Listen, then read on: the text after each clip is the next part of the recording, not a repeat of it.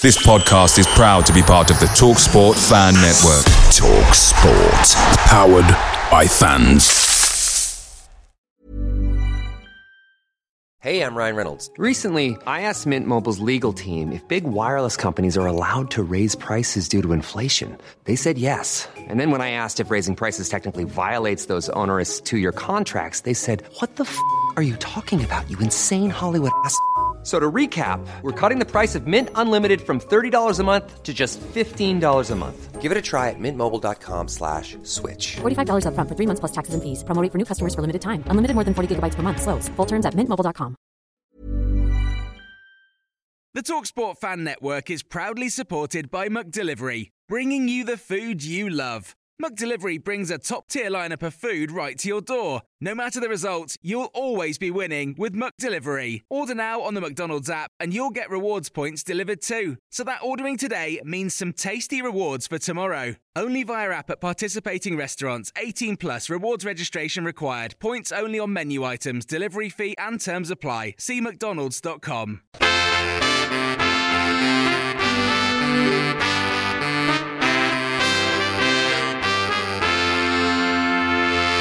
Welcome to the My Old Man Said podcast. I'm David Michael, your host. Joining me for more Aston Villa propaganda, Mr. Chris Bird, Mr. Phil Shaw. Glory to the Villa. Hello, sir. How are you? Hello. Victorious we are as a club now. 2 wins on the trot. What more can you ask for? That's the minimum you could ask for after 1 win in 8 games in all competitions, I would probably add. But all is good again, or is it? We shall discuss that when we look back at... was this the game that we've been prophesizing, that we would beat somebody 4-0? Or were we actually talking about more of a 6 or 7-0? Was that Maybe what that's we classed as a... Yeah, I hope That's so. what we really classed as a beating. This is just getting our sights in, isn't it? Anyway, we'll look back at the Saints game as well as catching up on the latest Villa news and the 3 points and media muppetry as per usual. How are you gents doing? Anything happening? I'm very well. I think it's you're the one who's had the dramatic weekend, haven't you?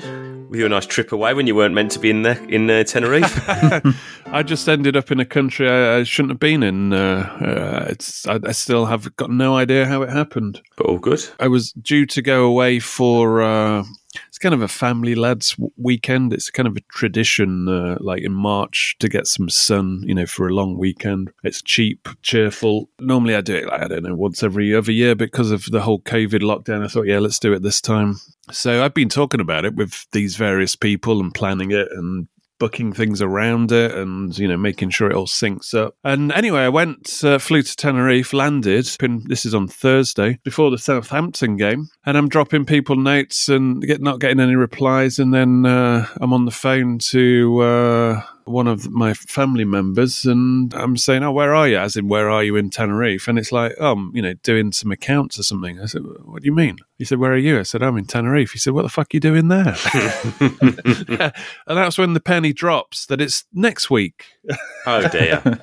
So there I was with no accommodation or anything. So I was like, well, did a bit of Googling. I can get a flight back tomorrow, like 30 quid or whatever it was. Or we can just go with this and then think about whether we go again next week. So luckily, something popped up on Airbnb, like within 10 minutes of me searching it. And it was a good place, actually. Great spot, balcony overlooking the sea and the mountains in the background. It was almost like half the price of the cheapest hotel that was left. But anyways, so I just entertained myself for the weekend. So I hired an e-bike, and that was brilliant. First time I've ever used an e-bike. Went to a driving range and kind of made the best of the weather. And here I am back. And the only reason I can think why I did this was because I was sitting on their Holt End in that chilly wind against Watford. And my brain, I think, had wishful thinking saying, excuse. We can't watch this shower shit again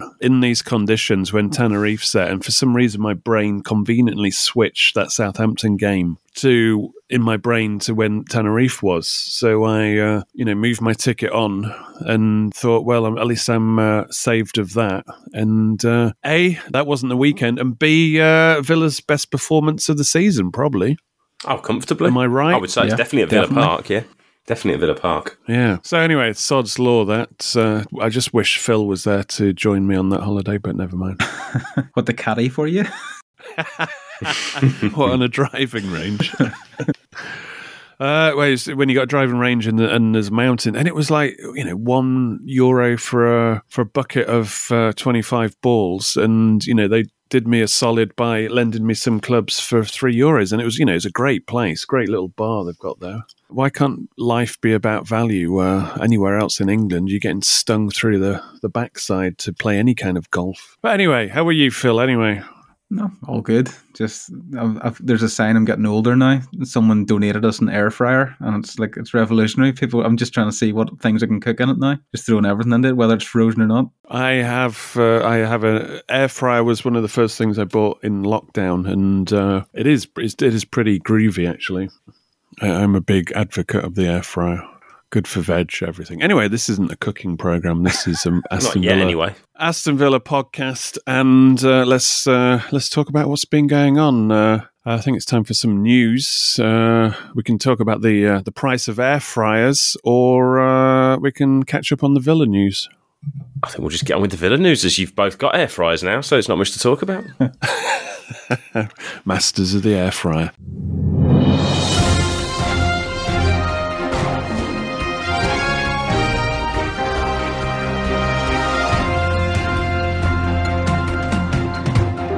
All right, Villa's annual accounts came out.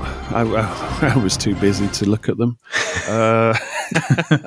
Give me in a nutshell what's happening. I know we're losing money because it's the COVID situation, because it's so, it can't really draw, because it's such an anomaly. And as obviously you're missing the revenue of the gate receipts, even though it's mainly TV rights money that's the big important thing. Is there any headlines that we should be telling the folks who haven't actually looked at them yet? Well, the headline is, it just shows the scale of the money that Wes Edens and Nassif Suarez are putting in to the club.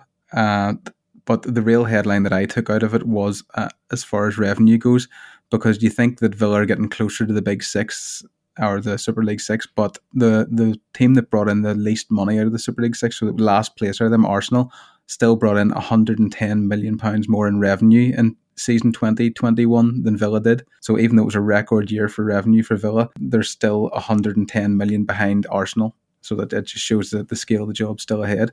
And a lot of that, it's just the scale of the international market, which Villa really haven't got a big footprint in. I know that from the demographics of my site, which is predominantly UK.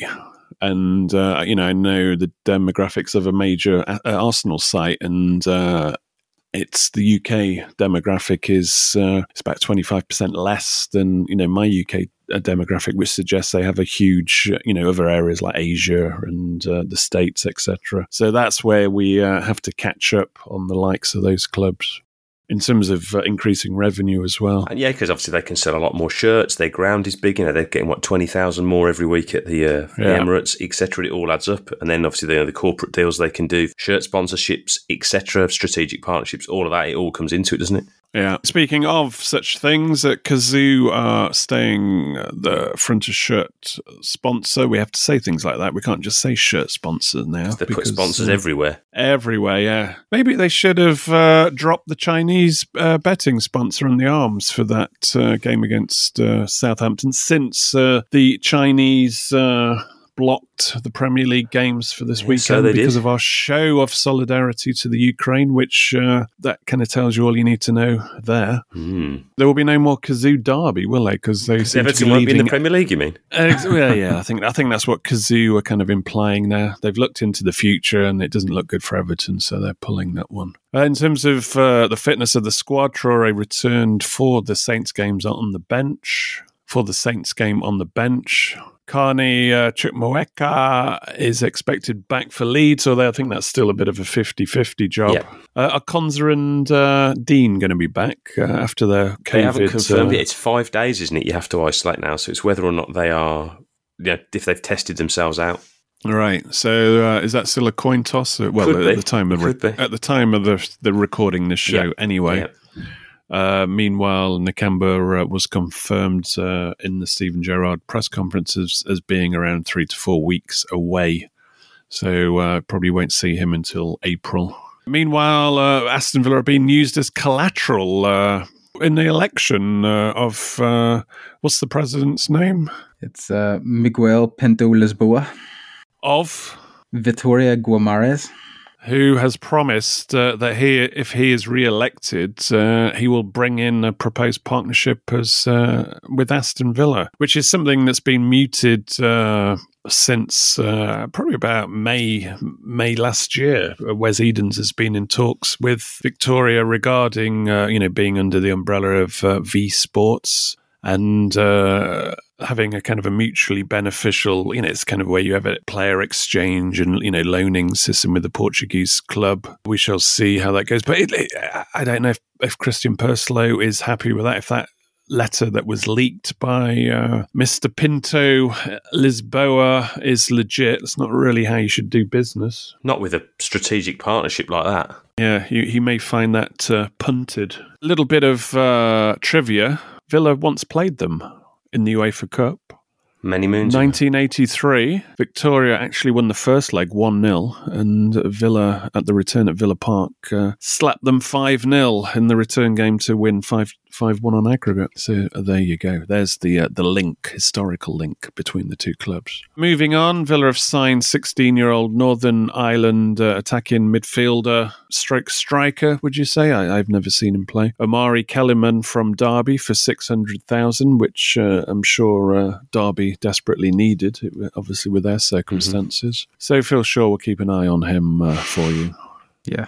Like I said, anybody any good over here disappears over to the mainland before they get to play anywhere here. So I'll be interested to see him play. Yeah. In terms of loans, Archer continues and scored again for Preston in their 2-1 win against Bournemouth. I watched the goal. It's just lethal, isn't it? It's just instinctive. Just instinctive. I can't remember a young player who's come through at Villa who was that clinical. You think about some of our young strikers like Byfield, Vassell, people like that. Yeah. Gabby, they were never that level in front of goal. Yeah, Vassell and Gabby, they scored a shitload of goals in the youth team, but when they played for the full team, you would never label them natural finishers, would you? Like not even you wouldn't even start to think about it because Gabby, most of his goals were miskicked, and I think he's actually admitted he wasn't the best striker of a ball, but this chap, it's uncanny what he does. Mm-hmm. Meanwhile, Trezeguet has scored 4 goals in 4 appearances over in Istanbul. He's doing well. Yeah, Başakşehir. So hopefully that will give him a price tag. Or stake your claim to stick around, perhaps. Oh, you still fucking Chris Bud still thinks Traore and Trezeguet are the future. I mean, we can have no subs if you prefer. I know you don't like having anybody on the bench. And Archer, mate, Archer, he's coming back. Bring on Archer or bring on Trezeguet. I'll let you decide. You'd have him in the squad, 5 minutes. Think about it. So it was a very young bench on Saturday, David. You can take your I Love Trezeguet t-shirt off now. I like having a strong squad. Yeah, so do I. So Trezeguet needs to stay in Turkey. And play a bunch of 15-year-olds. Yeah. And David, by the way, I don't want any kids, Michael. That's what we can call you now. No. Oh, yeah. Just keep Trezeguet away. That's my mantra here. I'm not talking about playing the kids. By the way, I would play Archer over him 100%. There you go. You're meant to send Trezeguet on loan in the first half of the season when he's useless, and again get him for the end of the season where it's get his him time for to our grand shine. finale. Yeah, when he starts scoring 4 in 4, but never mind. But yeah, I mean, realistically, look at where the club's going. Look at the kind of rise of ambition. I can't see Trezeguet getting in a first 11 regularly or being, proper impact sub. We've got Bailey on the bench. We've got Buendia on the bench. It's the depth's getting Bailey's stronger and stronger. Getting a kick. So my train of thought is just, exactly. My train of thought is just being realistic on the Trezeguet matter because, there's lots of wasted minutes and column inches on talking about the lone players when potentially you'll never see them in a Villa shirt again. Archer, though, that's the intriguing one because of what's in front of him. I suppose of all the guys out on loan, it's senior players, junior players, etc., he's the one who you think there's actually a bit of upside there. Yeah, but the thing is, he's risen at the time where finally Villa have got two proper forwards, and we haven't had two proper forwards for a long time, like elite forwards. Yeah. So he probably wishes he was born 2 or 3 years earlier, but he's that good that he could actually threaten them. Yeah. And Ings, he's got a couple of years where he's still probably in his prime. But anyway, we shall see. Meanwhile, the Villa women lost 1-0 at home to Brighton. They're still, is it 12 points clear of the drop? Yeah, but that's 10 defeats in a row at home. Is that true? Yeah. 10 home. They're going to have to burn the Bescott Stadium down, aren't they? Yeah, they like getting all their points away. Oh, yeah, maybe they should play at the $1 trillion stadium or something now as their home patch. Just trying to set things up for gags, but nobody's there with the bat to hit them away. I've got nothing on Trillion Trophy. No. Blues with the roof falling down, to be honest. Right, well, let's get into Media Muppets.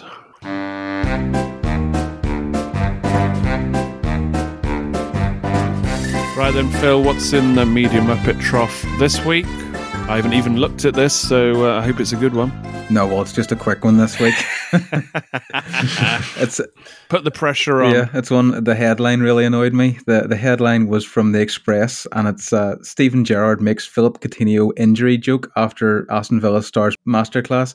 Gerrard making an injury joke about Coutinho after the Saints game. Injury and Coutinho are the last two things you want to be hearing in the same sentence. But of course, this refers to a comment by Gerrard after the game when he was referring to the Brazilian magician.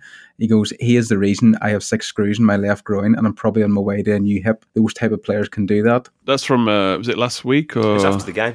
No, it was post-match comments. Yeah, it was after the game, so he was just talking about how Coutinho used to turn him in training. But it was just that headline, just injury. There's no reason injury. If you want to see how that headline should be written, Matt Mayer did it in the Express and Star, and he just wrote it properly. He wrote, Aston Villa boss Steven Gerrard, Felipe Coutinho has set me on a course for a hip replacement, which I think is a pretty good headline. Decent, tells you the truth of the matter, and it's quite funny. So, and his post-match, Gerrard went, I think Coutinho basically ended my career. That would have maybe been a better headline. Right, 3 points. Point number 1, it's the call to arms by the FA, Premier League and EFL backing the police's proposal of banning orders for possession and abuse of cocaine at football games, which is set to be approved.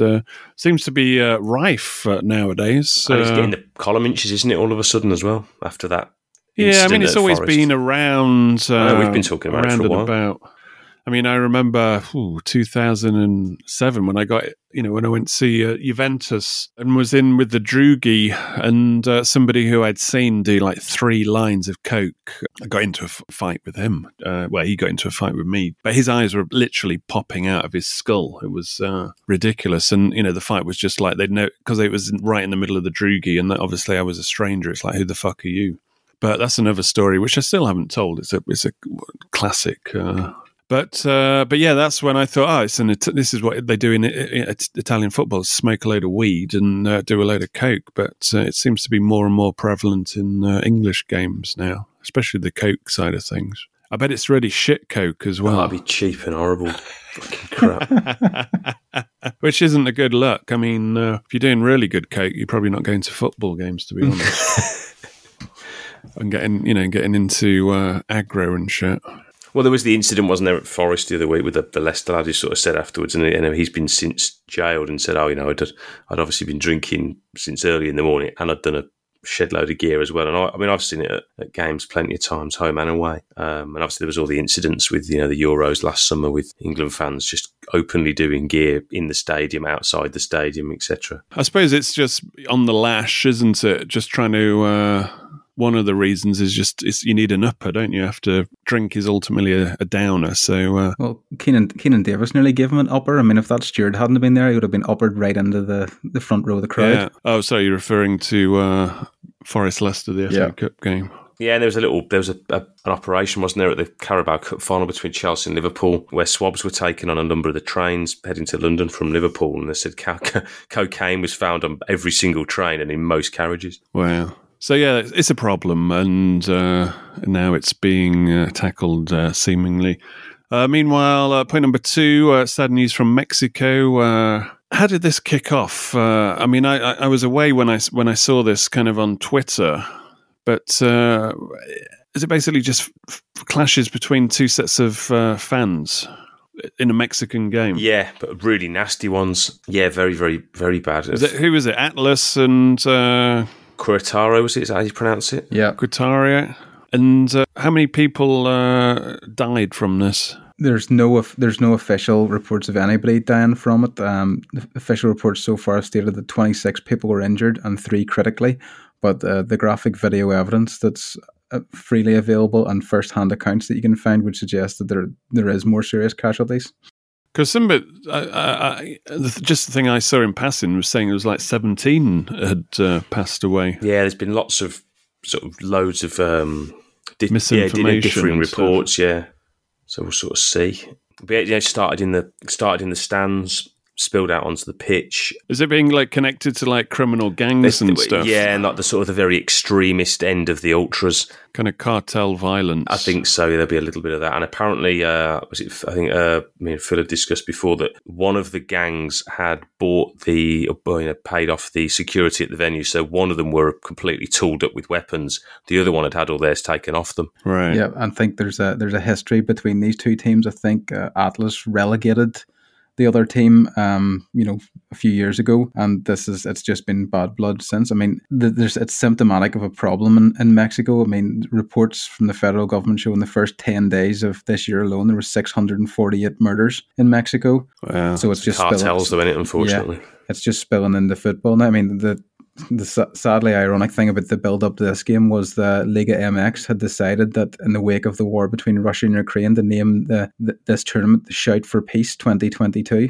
That's not good. The irony of that. Mm-hmm. But yeah, when we luckily when we relegate Newcastle every other year, it's just it just breaks out on Twitter, doesn't it? There's no people getting tooled up and fighting. I mean, to give you an idea of how serious it still is, I mean, they've already announced that 7 men that are lying injured in hospital, whenever they are released and able to go back across state lines, they're going to be given a police escort to get them back across to the state lines.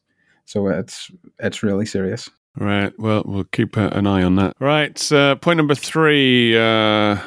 How did this happen? I mean, I saw a video of Roberto Carlos coming on for a Sunday League team. Was it in Shrewsbury? Yeah. Bull in the Barn United. Who signed him for £5 on eBay? Like a raffle or something? Yeah. It was a raffle in support of charity Football Beyond Borders that helps disadvantaged young people in the community. Did he score?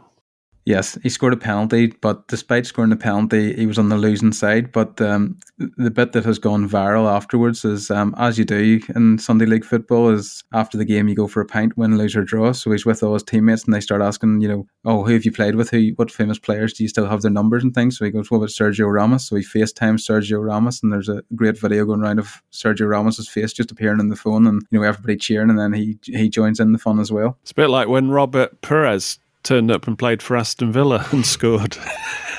Great goal, that, wasn't it, as well? I remember that one. So again, Blackburn, yeah, and it was a cup game, I think. With him hobbling around the pitch. I mean, this is like former Galactico Roberto Carlos. Villa's version was like former Invincible Roberto Perez.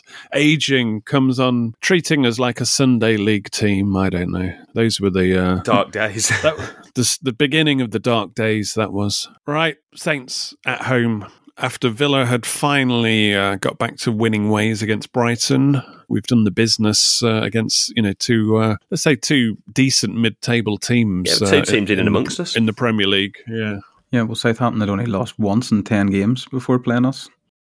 Yeah, because of the weekend was to show support and stand with Ukraine in the current Putin invasion. The Saints, luckily, their third kit is Ukrainian colours, so they played in that. And their away fans put on a good showing as well in their way into. Their fans were all given scarves in that colour as well to obviously hold up for the minute's applause as the Ukrainian flag flew next to the American and Egyptian one. in terms of the lineup, that was the big blow. Came out of nowhere was Lucas Dean and Konza. We suddenly got the back four back together after Konza's double game suspension, and he was gone again, and Lucas Dean was gone as well. So you're thinking, real chance to get some momentum, and now we're playing a decent Southampton team. We're missing half of our back four, but I think they had a couple of players missing from their back four as well, didn't they? Yeah, both teams had problems. I'd imagine Villa's, because it was apparently COVID, it must have been quite a last minute thing if they're still testing on the morning of the game. So yeah, and Traore was back on the bench. That was deemed a bit of a 50-50 one if we were going to see him back, but obviously I think those two COVID incidents fast-tracked him back on the bench. He probably wouldn't have featured if that wasn't the case. So Ashley Young came in and Callum Chambers came in, and you're suddenly thinking, I'm not so confident now. But it was a false sense of security, wasn't it, that we were leading Southampton in? Very much so. Yeah. Hi, this is Craig Robinson from Ways to Win, and support for this podcast comes from Invesco QQQ, the official ETF of the NCAA. The future isn't scary. Not realizing its potential, however, could be. Just like on the recruiting trail, I've seen potential come in many forms as a coach. Learn more at Invesco.com/QQQ. Let's rethink possibility. Invesco Distributors, Inc. There's never been a faster or easier way to start your weight loss journey than with PlushCare. PlushCare accepts most insurance plans and gives you online access to board-certified physicians who can prescribe FDA-approved weight loss medications like Wegovy and Zepbound for those who qualify. Take charge of your health and speak with a board-certified physician about a weight loss plan that's right for you. Get started today at plushcare.com/weight loss. That's plushcare.com/weight loss. plushcare.com/weight loss. Picture the scene. All of your mates around, you've got your McNugget share boxes ready to go. Partner this with your team playing champagne football. Perfect. Order McDelivery now on the McDonald's app. There's nothing quite like a McDelivery. At participating restaurants, 18 plus, serving times, delivery fee and terms apply. See mcdonalds.com. Yeah, I mean, I'd fancied us to win this one all week. I think just because of the momentum from Brighton, I thought we'll take it into this, and the Southampton run has to end somewhere, why not at Villa? But you never expect what happened to happen. A little bit like when we played Derby around about the same time a few years ago. It was kind of the same feeling as that. But when you saw the team sheet, you thought, they can cause this back four trouble. You're hoping with Konza back that we would kick on, but we did anyway. Yeah, we don't need Konza. We can sell him in the summer. Yeah, it was a really, really good performance. Yeah, they were just all the Villa team just seemed to be on it from the very first few minutes. Yeah, and the fact that we got the early goal, which is a great goal, it settled everyone. I mean, let's start what's made the difference here. I think he's looked at that midfield and he's thinking the players aren't that bad. I think it's been the system that's been letting us down and where they're appearing, because there's been massive gaps. We've been open to the counter so many times, and that's what's put pressure on, our defence. A lot of the time they've been outnumbered, outgunned, and pulled all over the place. But now you're seeing, it's like we've seen like McGinn and Ramsey filling in for the fullbacks when they've bombed on, but I think they're a lot more disciplined now, and noticeably once Cash is in cutting into that 18-yard box, the opposition 18-yard box, you pretty much know that McGinn's, let's say, holding his line, and vice versa with whether it's Dean or Young on the other side. Ramsey checks back a little bit. But also in this game, noticeably Douglas Luiz, rather than being like this isolated central DM shielding the defence, it's more of like that. There's like a three, isn't there? And he's like in the middle of a three. It's kind of a diamond. Yes. With Coutinho at the top and Luiz is the base. But it's not an outright, you're looking at Coutinho and Luiz a lot more flexible than you would imagine. But I think the starting kind of formation is a diamond, but let's say with a bit more of a flatter three. Yeah, the back three of the diamond, I think when you haven't got the ball, they probably all tuck in slightly and they leave Coutinho to be like the head of it. So it almost becomes like a 4-3-1-2 ish because you're playing with 2 out-and-out forwards, and it just frees up Coutinho. I think maybe the problem we'd had before that was trying to shoehorn in Coutinho and Buendia, 2 very similar types of players, and they're great to watch when it's happening, but I think they maybe don't give you enough when you don't have the ball. Whereas you saw at Brighton, when we didn't have the ball, we were much more compact, and we could still sort of hurt the opposition, and you saw it at a better level against Southampton, where we had the balance, but then when we got on the ball, we really had a bit of firepower. But the thing about this, if you want to loosely call it a diamond, is Coutinho doesn't stay at the head of the diamond. I mean, early on in this game, before the first goal, he's literally picking it up. I can't remember if it's in his own half, but the only 2 players, behind him are the 2 centre backs, and he plays the ball through to Watkins. I think it was one of the first clear chances, but he's playing that quarterback pass out from the back, and you think, wow, Coutinho's dropping deep here, and he actually drops back to play the pass that releases Ings, who sets up Watkins for the opener as well. So he's got a lot more license, it seems. He's not just hovering behind the front 2. He's moving around midfield, picking up the ball wherever he can, where there's space. So he seeks it out deep if necessary. I mean, basically everything we did that was good offensively pretty much started or ended with Coutinho, which was great to watch. Because obviously it's hard to man mark him if he's dropping back and picking up so deep. Yeah. So that's part of the ploy, I suppose, to have that kind of flexibility of where he can operate in midfield. Yeah. And tactically, sorry Phil, one of the tactical differences as well, I think, from Brighton, even more so against Southampton, was both fullbacks weren't always bombing on. Cash sort of had a little bit more licence than Young, but you could see Young almost wanted to go on a few occasions, but didn't push too hard. He's almost just said, if one of you goes, one of you has to stay here. You can't both push on and leave us, short at the back, which again just balanced, that sort of transition between attack and defence a little bit better.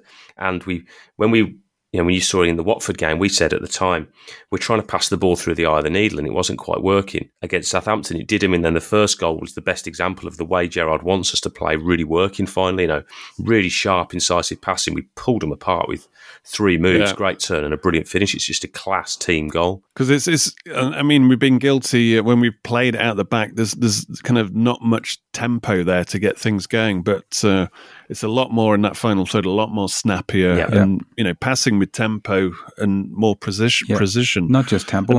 If you look at the weight on those 2 passes that went into Watkins, first of all, Coutinho fires that ball into Ings, and Ings, worst players wouldn't even control that ball. Ings gets it, and then he does a nice reverse pass inside to Watkins, and it's at pace as well.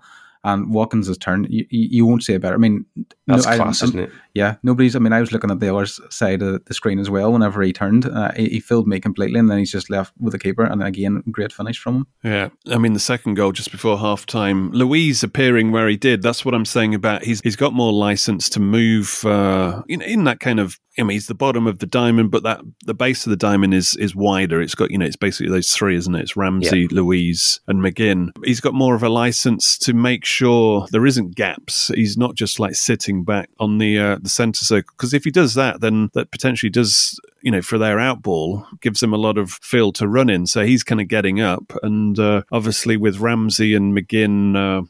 Sometimes exercising caution if there is, say the wide fullbacks going forward. He's got more of a license to kind of run in and get involved. And he has been, he appears on the left a lot. He does, his heat map will be interesting to view because he does get around nowadays, Luiz. But the important thing about this performance was there was no catastrophic mistakes, which were, 2 sloppy passes in the previous game against Brighton just undermined his performance up to that point. Well, that's been the frustration, hasn't it? Yeah, this is the point you make. How frustrating must it be to manage Luiz or even play with him, because he can put in a performance like he did against Southampton there, and he just everything he did was good. I mean, there's even before one of the goals in the second half, he was in the edge of the box willing to take a shot, and there was no hesitation at all. He hit the shot and it was blocked before it went out. I think it was McGinn to make the run into the box.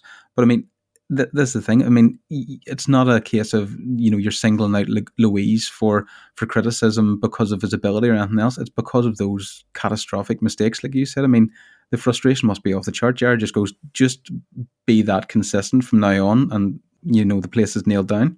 I mean, as we said previously, it's like unforced errors. It's like mistakes that don't. We're talking about he's got simple passes to make. And speaking of making the pass, what a ball from Chambers for the goal. I mean, the first goal was a great move. The second goal is as good, if not better.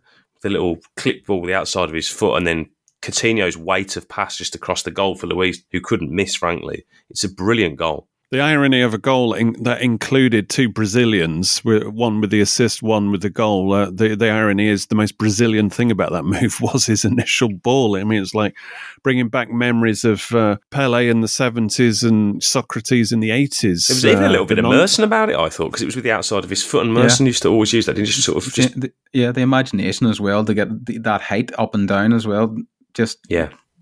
You wondered at the time what he was doing, then you just seen it all come together. Yeah, I mean, somebody on Twitter said to me when I made the Brazilian analogy on Twitter about Chambers being the most Brazilian thing on the field, said, what, from a player you dismissed as just any old player who had a few games at DM for Arsenal, when in fact he was Fulham's player of the season when he did play central midfield. Well, we were having the discussion of Chambers, is he the solution at DM for Villa? And we thought, well, rather than have the player of the season of a relegated Fulham team, by the way, it's not really a good sign when your DMs gets you relegated. We were talking about that isn't the solution for Aston Villa with their ambition and where they're going, is not to play, let's say, a defender in that CDM role, because you only play that when there's an injury crisis, don't you? It's not like your solution. And we're all for that. I'm all for versatility, and it's great that you've got centre-backs who can play on the ball, but you don't want to be reliant on him. But in that instance, you kind of go, fair play, mate. That's a brilliant ball. Yeah. And then, a minute later or so, Coutinho, he'd already missed, a couple of chances where Forster had made a great save. He'd flashed like an absolute rocket about an inch past the post, which would have been a brilliant goal. And then obviously Watkins' little flick on sent him clear, and he'd kind of done the hard work. Coutinho was through. He sits Forster down. He said, just run round him, roll it into the empty net. He sort of tried to clip it in the far post and went narrowly wide. But, the game could and should have been absolutely dead at halftime. Yeah. Luckily, of course, we came out after the start of the second half and just blitzed them, didn't we? It was done. Within 10 minutes, the game was over, 4-0. Yeah. It's one of those where there's a good chance that's going to be the full-time result, because normally 4-0 is when teams really take their foot off the gas. And we kind of did, really. We'd missed a few chances in the first half. Ings had come close before we even got he got his goal. And strangely, Coutinho, actually, his finish was the hardest of the chances he had. It was a really cheeky goal. He sits about 3 or 4, at least, Southampton defenders on the arse. So much traffic in front of him, wasn't there? Whips it through Forster's legs. Really cheeky goal. And the fourth was just a brilliant team goal again. That's the sort of end product we've been hoping for to see from Cash for quite a while. Really bombing on, get to the byline, deliver a great ball. And when you're giving service like that, as we've all said about him, if you give him good service, he's going to score you goals. Yeah. And then, as you said, at 4-0, it's kind of game over. And I think Gerrard was a little bit nitpicky after the game, that he would have liked to have seen us control the game from there. We let Southampton have a lot of the ball, but they didn't do much with it, bar one big chance Che Adams had. And obviously Martinez, who, to be fair to him, didn't have much to do when called upon, made a world-class save. But I think Gerrard was saying, I wanted at 4-0 to see us just control the game, have the ball, see it out very easily. But actually, we just sort of held them at arm's length. It was almost like an away performance. Yeah, it was interesting. The Ings interview after the game, he seemed more disappointed in the performance than he was with the score, which was kind of, it shows that they're obviously, there's a level they're working to, we're not there yet, which is exciting. No, I'd agree with that, and I encouraging. I suppose in a way it was a little bit like the Leeds game, in that we just blitzed them in short bursts, but of course because we were much more solid and Southampton just didn't show much going forward, or didn't cause us many problems. We had that control of the game that, frankly, we should have had against Leeds. We just went bang, bang, bang in a sort of a 15-minute period at the end of the first half, start of the second. And that's exactly what we should have done against Leeds. I remember we said if Villa had come out second half and got the next goal against Leeds, we'd have won that game. Because Gerrard did admit he made an adjustment at half-time so they wouldn't be so open to that Leeds counter, and that, I think that took away our threat menace going forward, And then it was kind of like, slippers in the pipe for the last half an hour, which is very, very rare at Villa Park in recent years. It would have been nice to see the players that came on, sort of, one of them get a goal. It would have been nice to see either Sanson, Bailey or Buendia, just to sort of keep that taken over, because Southampton, whenever it got to that stage, that did start to break the momentum up, lying down. There was a player, Ashley Young, that I think was Broha, Actually, he did a horrendous dive towards the end, wasted another couple of minutes. It was just, again, when teams sort of do that and break up Villa's momentum, you can just see the time ticking away. But in this case, there was an argument that Villa had took their foot off the gas as well. And before the game, Sky had flagged it up. I think it was Gary Neville who'd said it was about on 60, 65 minutes, nearly every game, Southampton have had a player go down so they can have a breather. It was a really interesting little subplot during the game. I was kind of waiting for it to happen, but of course it didn't really make much difference because we were 4-0 up. So it never really came, but it has been happening in the previous games where they'll take on the fluids, they'll all go over to the manager while someone basically will feign injury. Well, Leeds, I mean, when against Leeds, it wasn't feigning in this injury. They were all blowing out of their arse and all lying down with cramp, weren't they? But, like 3 or 4 of them. It was good to see the guys come on when they did. I actually thought at 4-0, having seen a little brief cameo at Brighton, I thought they would have given Irogbenham, a little 10, 15-minute cameo again, just to get him involved. Because, in previous years, certainly in the sort of the 90s, early 2000s, that's when Villa of old would have given the kids a game. When you think, well, we've the job's done here. Now's a good time to blood a youngster. But ultimately, we've got so many guys who need game time that actually bringing Sanson, Bailey, Buendia on it's good. The fact that we can bring, I don't know what the maths would be, but probably the best part of 70-odd million off the bench is a sign of progress. No, exactly. And these players need minutes to keep them motivated as well. Especially Buendia, who consider himself quite unlucky to have obviously lost his place because he's probably been one of our best players since Christmas. Yeah. I was about to say he's arguably our better performer in that kind of run. The miserable run that we don't even have to think about anymore. Hopefully.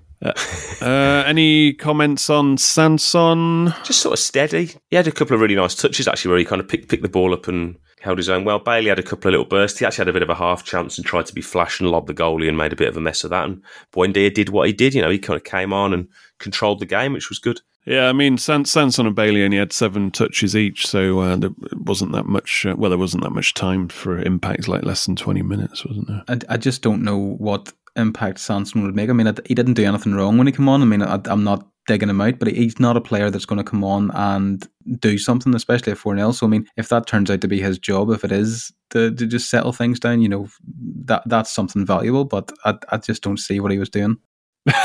Straight in with a Sanson kill.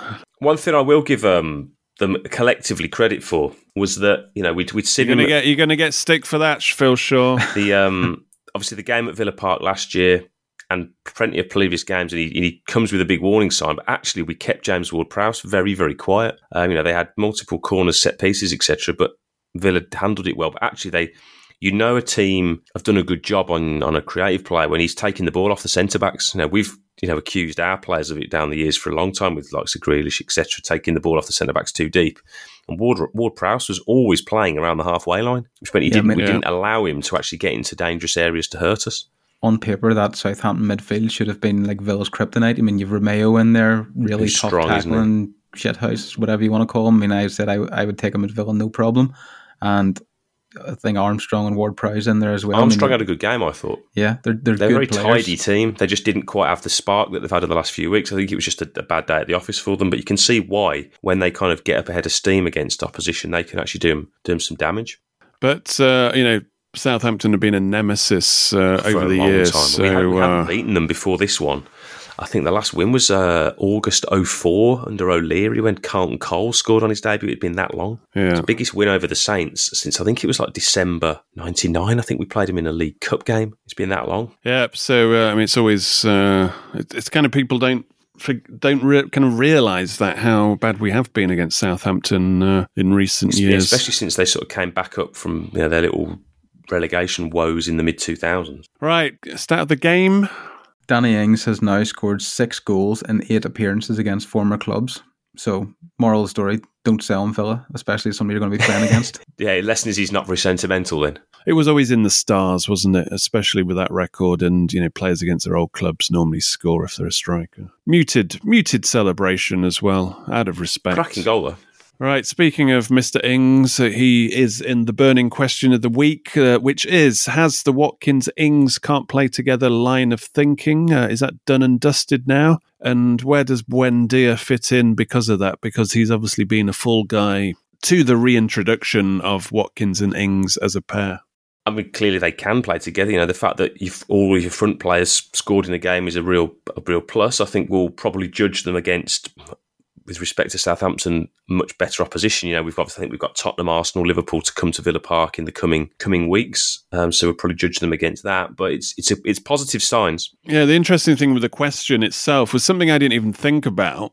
And then it got to the stage, because you thought, well, you know, Watkins was injured at the start of the season, then kind of Ings was out. So there was never, ever a chance of them having a bit of momentum together. And so it's something I never really thought about. You saw it playing out on Twitter. You think, you know, they can't play together. And you just think, well, no, actually, they're two of our better players, two of our most expensive signings ever. It's not this isn't like kind of Lampard and Gerrard playing the same England team or whatever. It's like, how can Aston Villa, who have gone a couple of seasons where they've had one fit striker, suddenly start moaning about having two good strikers and then coming to the conclusion that they can't play them both at the same time? It's like, it's a weird kind of warped reality, isn't it? Yeah. But it got to the stage where we, even on this podcast, we started to think, yeah, maybe. I mean, I remember Dan was saying he paid no attention to this debate, and then he suddenly found himself thinking, and we were saying, yeah, maybe it might not work, and there's a better way of because we need to toughen up, I think, was one of our problems. And, you know, that suggests that maybe you go for that extra midfielder. And, you know, Buendia, certainly, despite his diminutive size, gets around and does help Watkins press up the Yeah, the top. as I said earlier, he's a really unfortunate fall guy in the system. But I think it's the first time we've actually seen Watkins and Ings in the last two games obviously play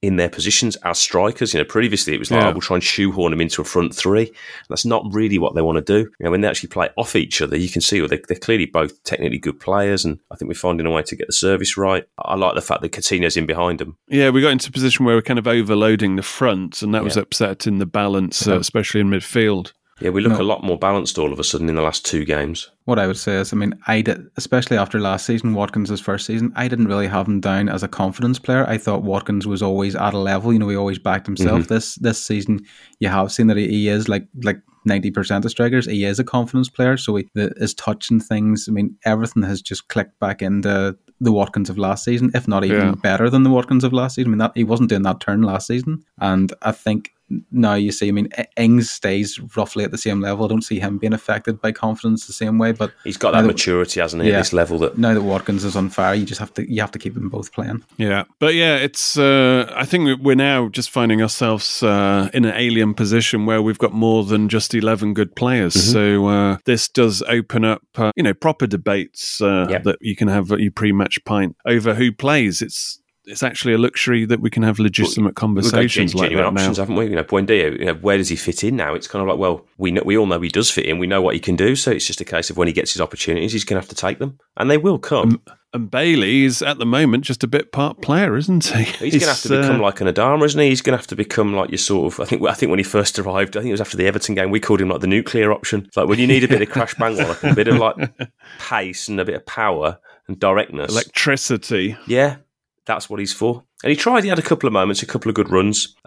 He's just going to need game times. But at the moment, you look at our system and how everything's working and the way things are going and our possible sort of variety in the system. And it's like if you're going to change shape, you bring Buendia in for probably one of the strikers if you want to change the balance. So I don't know where Bailey would start for us other than if there's injuries. Right, let's close out the show. Just want to say thank you to the My Old Man Said patrons for supporting the show, and we will be seeing you soon in Match Club if you also want to join us and get access to Match Club and a few other things that are on the horizon, which will be announced soon, as well as the extra podcasts.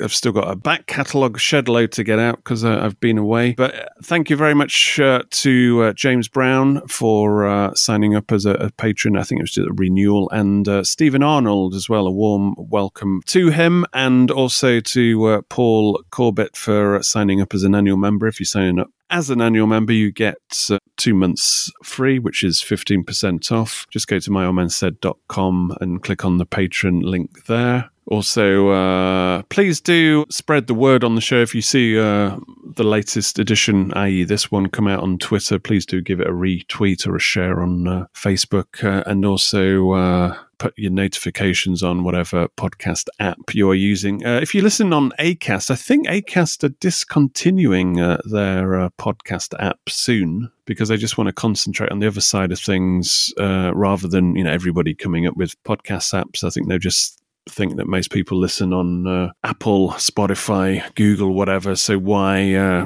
waste resources on that? So bear that in mind if that's what you're using to listen on. I will start putting up links for other things from now on in. So I will find out if you're a patron and your Acast app is linked to the extra My Old Man Said Patron podcast channel, then I will inquire how that sits now and what will happen. I know you can, for example, hook it up to Apple and most podcast apps, but Spotify doesn't allow private RSS feeds. So any problems, just drop me a mail and we will get to the root of it. And speaking of Twitter, do follow the @MyOldManSaid account, which eventually will become the main My Old Man Said podcast Twitter address. So do follow that. Any final words before we go? No, let's just keep the momentum going. Yep. A couple of interesting ones. Obviously, Leeds and West Ham, kind of on paper difficult games, but ones I think we can get stuff in. Yeah, I think as long as we are playing to our full potential and cutting out the silly mistakes, I think that midfield tweak has been fundamental in our potential, but we need to test it out. I mean, against West Ham, that'll be interesting to and see you never how quite it know goes with Leeds. there. Obviously, with the new manager, you don't know if they'll get any kind of bounce or if they'll be bang up for it or if they've had the wind knocked out of their sails. Yeah, that's Leeds is Leeds, but West Ham, I think, is a legit test on the new kind of tweak of formation. Right, until our away trips, it's goodbye from me and it's goodbye from them. Goodbye. Goodbye.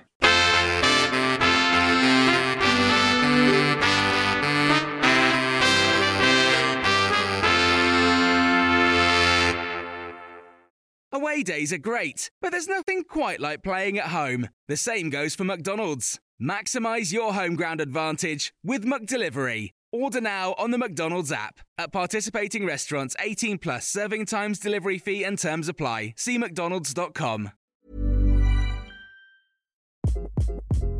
Hi, this is Craig Robinson from Ways to Win, and support for this podcast comes from Invesco QQQ, the official ETF of the NCAA. The future isn't scary. Not realizing its potential, however, could be. Just like on the recruiting trail, I've seen potential come in many forms as a coach. Learn more at Invesco.com/QQQ. Let's rethink possibility. Invesco Distributors, Inc. This podcast is proud to be part of the TalkSport Fan Network. TalkSport. Powered by fans.